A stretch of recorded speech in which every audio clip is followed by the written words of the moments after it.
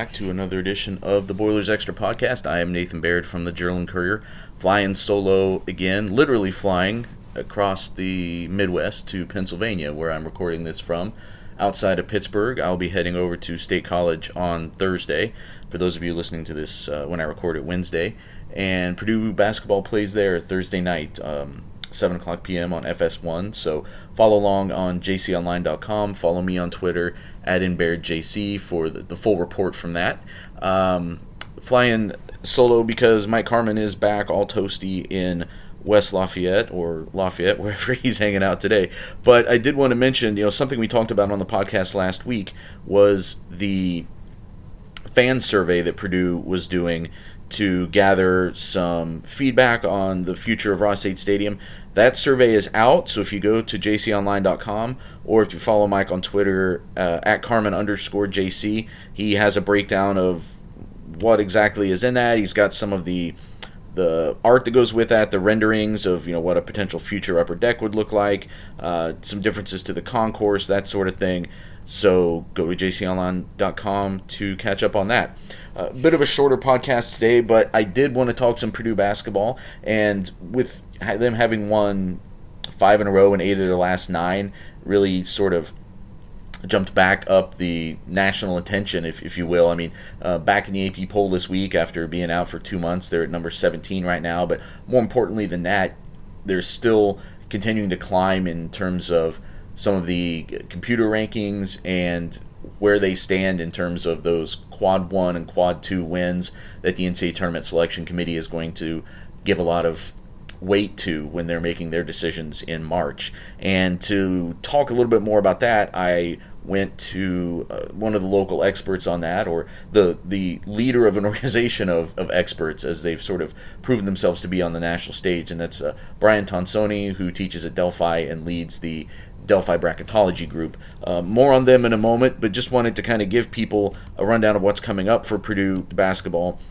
Like I said, Thursday night at Penn State, home game against Minnesota on Sunday, and then a home game against Nebraska on Saturday. And that is, if you look at these seasons in stretches or in small gaps, I think they just came through what they expected to be kind of a tough or a potentially important 3-game stretch. Home against Indiana, at Ohio State, home against Michigan State.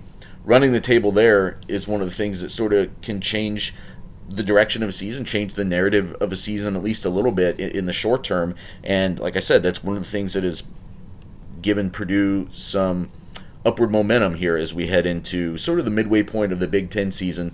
They are 7-2 right now, so Thursday night's game will be their 10th out of a 20-game schedule.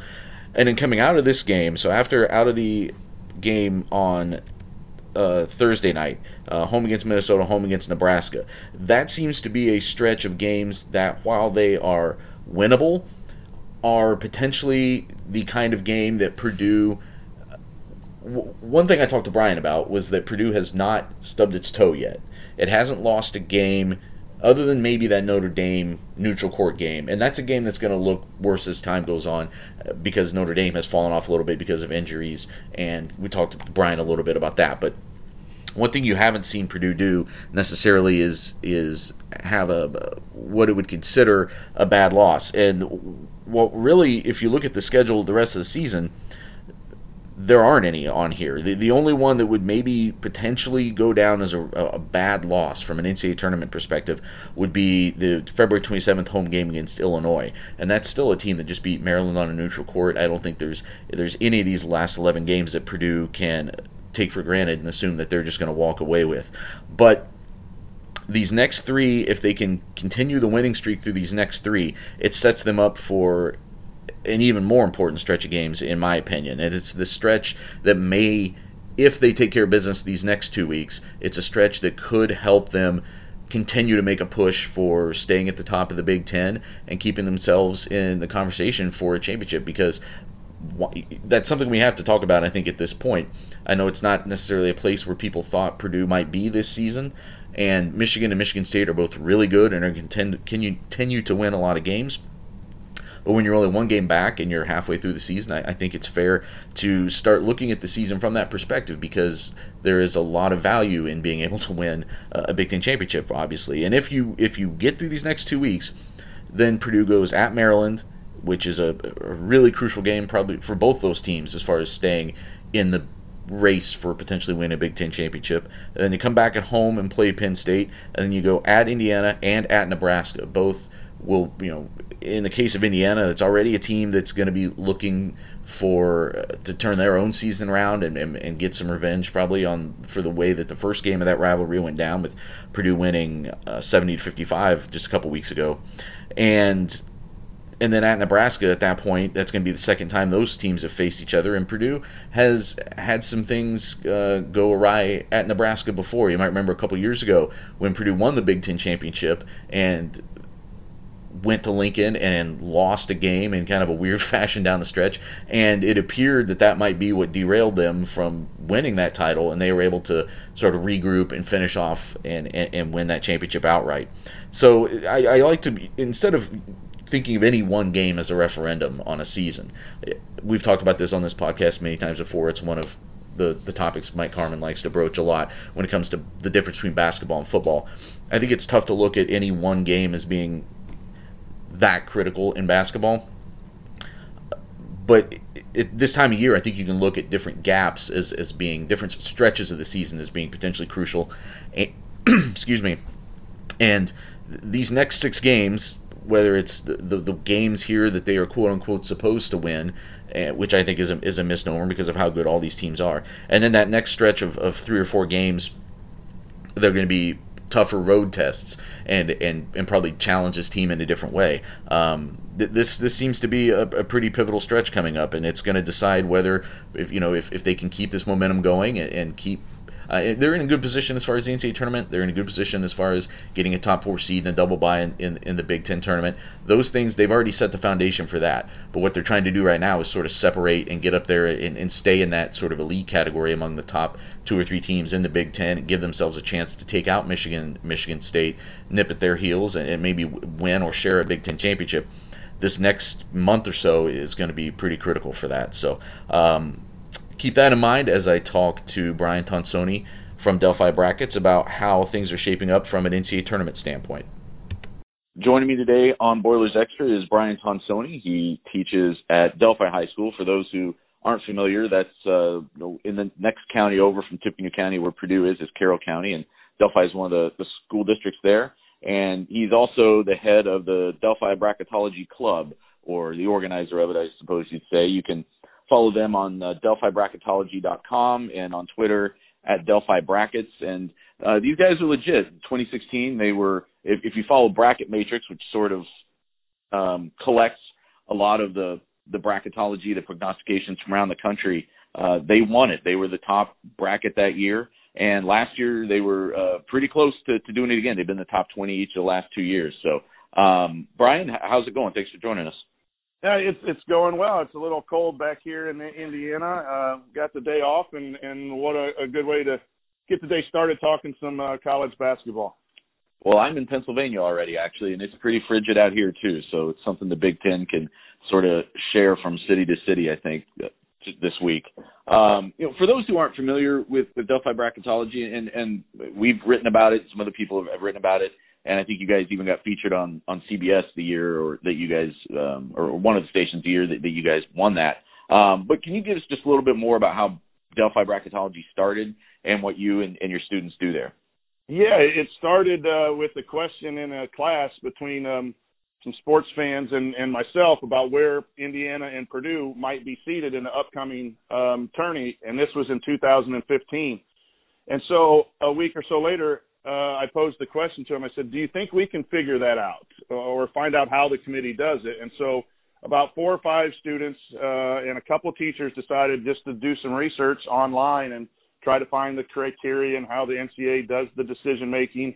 And we kind of got together and just talked and put together a bracket in 2015. And we decided to carry that over in 2016 and then enter the contest. Well, you don't really enter a contest, but it's the bracketmatrix.com collects all of the guesses, the bracketology picks across the country. It's up to 175 entries now. And so it just started on a whim of trying to build a relationship with some students and talk. And it morphed into a club where we have 16 students and 4 faculty members now, and we meet every week, and we do some college football stuff. We do some reporting and some writing now. We've advanced outside just the bracket. But, yeah, we've had a pretty good run and some carryover in the last 4 years, and it's one of the best things that's happened in education for me. A lot of growth for our students, but a lot of fun talking sports in school. You know, I understand why there would probably be a lot of sports fans just around school who'd want to be involved in something like this. Are you getting any students who maybe have a casual interest in sports but have more of an interest in math? Is it appealing to students who aren't necessarily basketball junkies but are seeing some merit from just the academic side of this? You know, I would have to ask. I'm not quite aware of that. What we're getting is we're not getting many athletes. We're getting the non-athlete that likes sports, and this is their team. This is their club.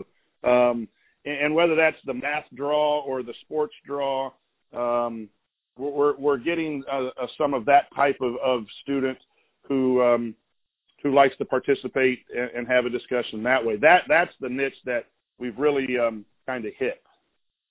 Gotcha. Well, being so close to Purdue, I'm sure you guys keep a close eye on Purdue and your students. You probably got some Purdue fans in that class.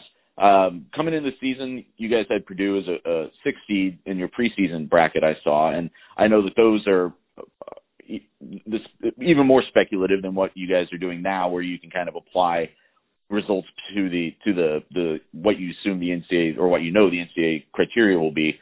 But going back to mid-December, Purdue had a really strong strength of schedule, but they were only 6-5. They only had one quad one win at home over Maryland, and that was only to stay a quad one win as long as Maryland kept playing well. So at that point, were you guys having discussions relative to Purdue, how dire their NCAA tournament chances seemed at the time, not just in terms of seeding, but what they would have to do to make sure they even got in the tournament? Yeah, it was interesting because there are quite a few Purdue fans in the club that we had them on the 8, 9, 10 range simply because of the statistics that you mentioned. What was keeping them in good standing and not on the bubble where you talk about a team being out of the tournament was their metrics, and the new metrics of the net taking offensive efficiency and defensive efficiency. When you look at Purdue's schedule, yes, they were 6-5 at the time, but most of those losses were to quality teams and were very close losses. And so that kept Purdue in this new ranking system ranked somewhat high. And so the discussion was, it's a matter of, can Purdue avoid getting too many losses? If they can stay in the range of most of the teams loss-wise, their resume is good enough to be in at the 8, 9, 10 range. In order to move up, they're going to have to put a streak of wins, and obviously that's what Purdue has done since that time. But even looking at a Notre Dame loss at the time on a neutral loss, since then Notre Dame has lost the Rex Pfluger, and they've lost some games, and so that loss is going to look worse and worse as the year goes on, just because Notre Dame's not going to play well. And those are things outside of Purdue's control. But yeah, mid-December, we were talking about they need to avoid a lot of losses and get a couple wins just to be in the tournament. And boy, that's turned around. That's the other thing I've tried to emphasize to people as I've talked about this on social media and in articles I've written is what is a quad one win today is not a quad one win tomorrow, depending on how that team continues to perform. Correct? So, correct. Like for instance, I think Indiana might have been a quad one win or close to it when Purdue beat them 2 weeks ago. And earlier than that in the season, it certainly looked like beating Indiana at any time might be a quad one win. And now they have dropped down. I think they're 44th in the latest net rankings that have come out, and that may never show up. Even they're going to have, if they win in Bloomington, it would be, but that home win may never show up as a quad one win. Yeah, that's the biggest gripe that the bracketology world has is those random cutoffs of the quad system, 1 through 35 at home, and then 36 through 75 is a quad 2 win, and every school has teams on that range where one day if they're 34th, it's a quad 1 win. If they drop down to 36, it's a quad 2 win, and that really does affect your resume. I think the committee does a nice job of looking at what's called team sheets and noticing, those wins and can decipher those wins. But Purdue has a couple. You're absolutely right. At the time, Indiana win was a quad 1 win. It's now a quad 2 win. And Purdue fans need to root for Iowa. Iowa's sitting at a 28. The home win against Iowa is a quad 1 win now, but if Iowa starts losing, that could drop down. And so those are some things that with 6 weeks left, I believe, in the season, a lot of those things can change. But the wins stay, and even if it's a quad, borderline quad 1, borderline quad 2, the committee knows who you beat and where you beat them. And I think Purdue has put together a pretty solid resume. Those differences may make the difference in maybe just one seed line at the most, I would imagine. I think the other thing to remember is the committee has these, like you say, these rigid categories that teams fit in, but that's not the only thing they're going by. It's not as if they are looking at a hard number and saying, well, Purdue is 5-5, so they have to go behind this team that was 6-4 in quad 1 wins. It's just one of the tools among all of them that get mixed together. How do you and your group, when you're putting together your bracket, how do you try to read the committee's mind as far as whether one metric will have more weight than another? Yes, that's a constant struggle for us, or not a struggle, but the fun part. We've kept data from 2016 on the final selection, and we're doing some trend analysis to see how the committees decide. They add 2 members every year, so every committee could be different. I think one of the benefits of our group, why we've had so much success, is we've stuck to a rigid type of criteria and not allowed too much basketball analysis. If you talk to our guys, I'm not sure they could tell you who the starting 5 for Purdue is, but we do know the numbers. And I think that takes some bias out of it. The national guys know that, for instance, Houston at 20-1, we have them as a 3, maybe a 4, maybe even a 5, but a lot of people have them ranked in the top 10 because they're 20-1, but their numbers don't show. And I think the committee has been more towards what our criteria has been. So we start off with this. We look at quad 1 wins first, quad 2 wins second, and then we look at a combination of strength and schedule, road wins, and overall record. And we are trying really hard, Nathan, to figure out how much does a bad loss in quad 3 or 4 hurt versus an overall record. What do you do with Houston 20-1 and Nevada 19-1, who, in my opinion, have worse resumes than Purdue? Purdue has played a tougher schedule. They've only played 6 teams in quad 3 and quad 4, where Houston has played 11 of those types. Nevada has played 12 and had a loss in that. So to me, as a basketball fan and coach, and that Purdue should be ranked above them. But it is a combination of metrics, and that's what the competition is all about, is guessing what people are going to do as opposed to a standings page, so to speak, where you look in the NFL and Major League Baseball, this team's in first, here's the wild card standing, and so many games behind. It gets to be tricky at times. Well, ever since that Notre Dame loss, Purdue has won 8 of its last 9. They're riding a winning streak. They've they just beat Michigan State at home. They have road wins at Wisconsin, at Ohio State. So where does Delphi Bracketology see Purdue? What kind of neighborhood? Where on the seed line are they right now, and why? Yeah, we've had them at a 5, and with the weather delays, we haven't put out our official bracket this week, but we're looking at moving Purdue up to a 4 right now. And the only reason is that Notre Dame loss is sitting there. Most of the teams in the top 3 do not have many losses, even in quad 2 or quad 3. Duke has 1, Kentucky 1, Kansas 1. Purdue has 1 in quad 2. That's the Notre Dame. And the total number of losses. For us right now at 14-6 Purdue, it's kind of hard to move above a 19-2 Gonzaga or a 17-3 Kentucky, even though the quad 1 wins are above those teams. So I do think the overall record comes in. I think Purdue's strength of schedule is solid.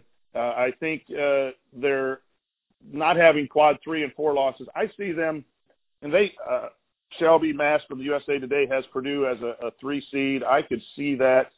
And And again, it's just a snapshot where it is now. It's not a prediction of looking at the record and who Purdue's Right. going to beat and so forth. So that can change on a nightly basis.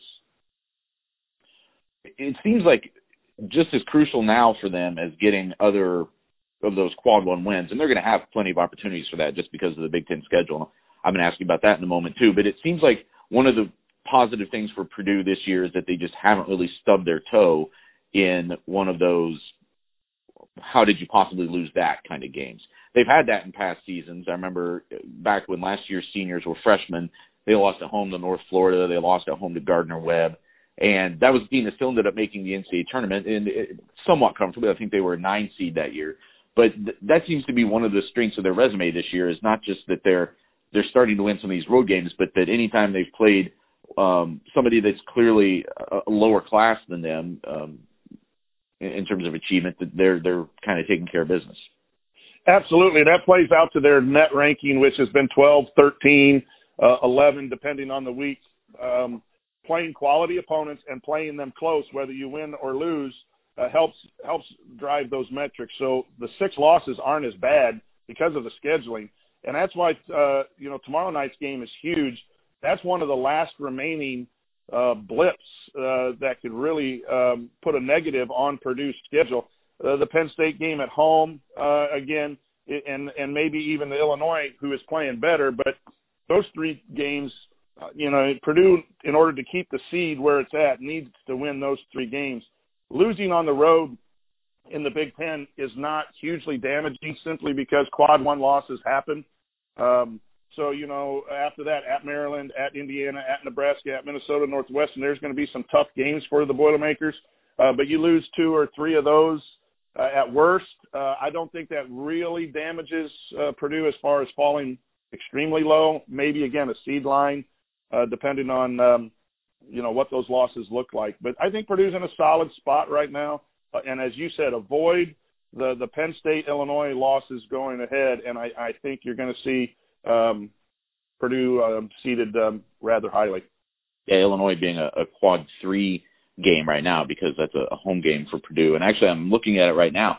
Purdue has 6 remaining quad 1 potential wins, but 5 of those games come on the road. And that shows you just how important winning on the road is for NCAA tournament purposes anymore. And the other question I had for you was, Matt Painter was a proponent of going to a 20-game schedule in Big Ten play, and one of his reasons was he thought it would help the league top to bottom from, at the time it was RPI, but now it's net, whatever metric they're using. He thought it would help as far as NCAA tournament selection. As you guys have looked at this year, do you see some evidence of that? Do you think the Big Ten is going to be potentially in better shape this year, partially because of going to a bigger league schedule and maybe cutting out some of those, quad 4 games where you're down in the 300s of the Ken Palm or whatever?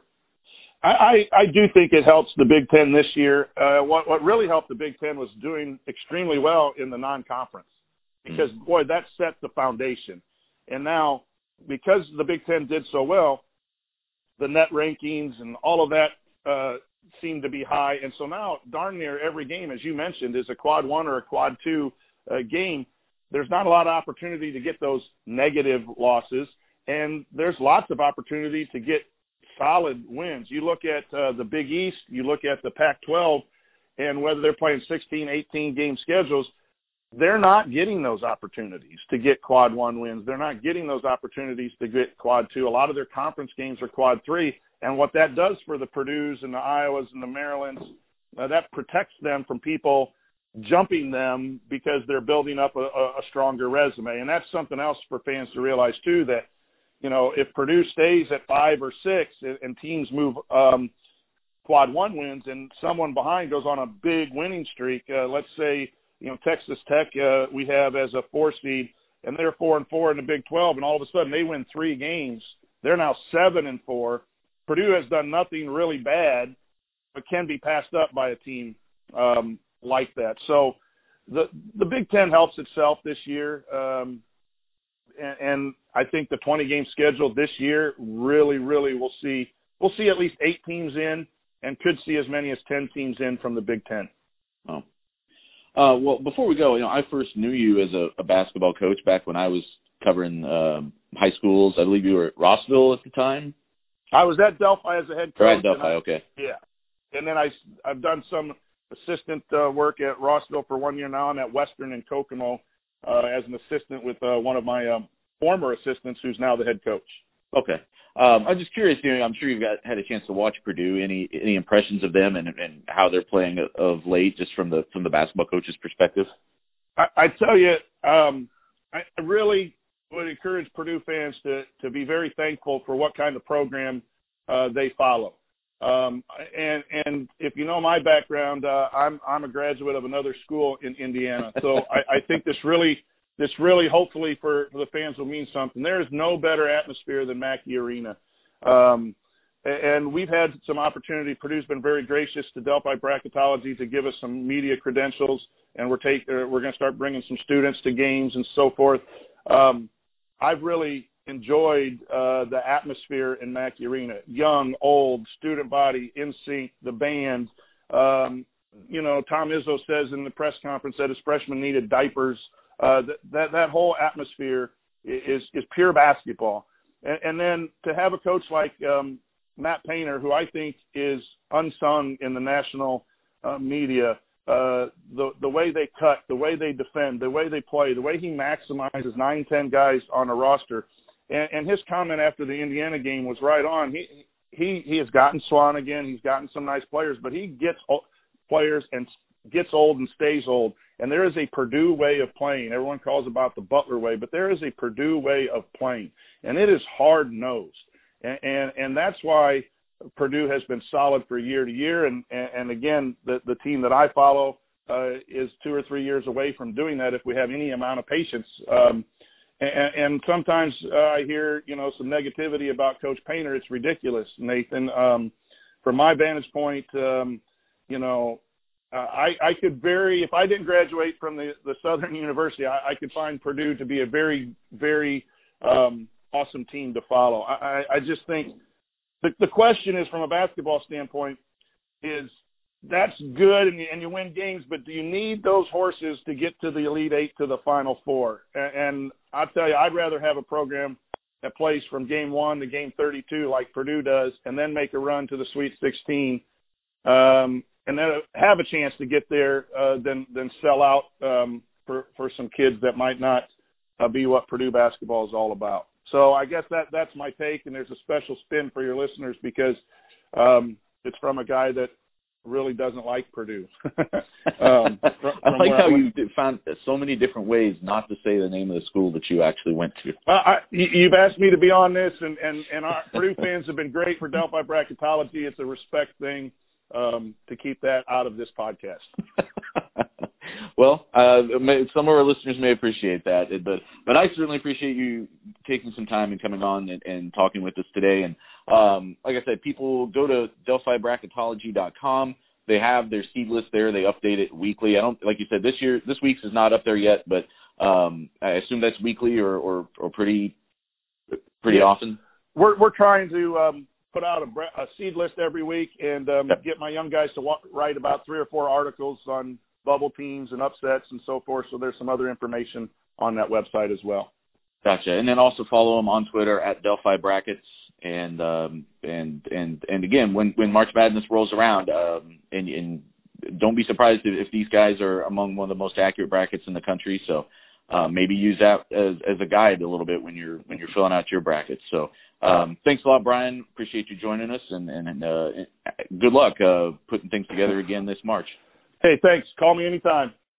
Thanks again to Brian Tonsoni for joining us this week, and that's going to wrap up this edition of Boilers Extra. As I said, follow me on Twitter at NBairdJC.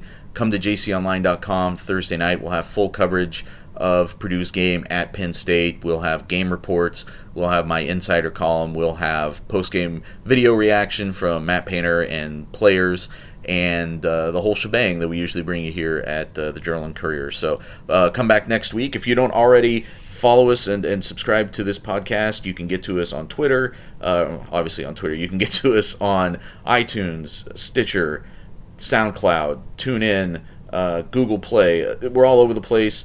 Please subscribe, rate, send us feedback. We'd love to hear from you. Thanks a lot, and we will talk to you next week.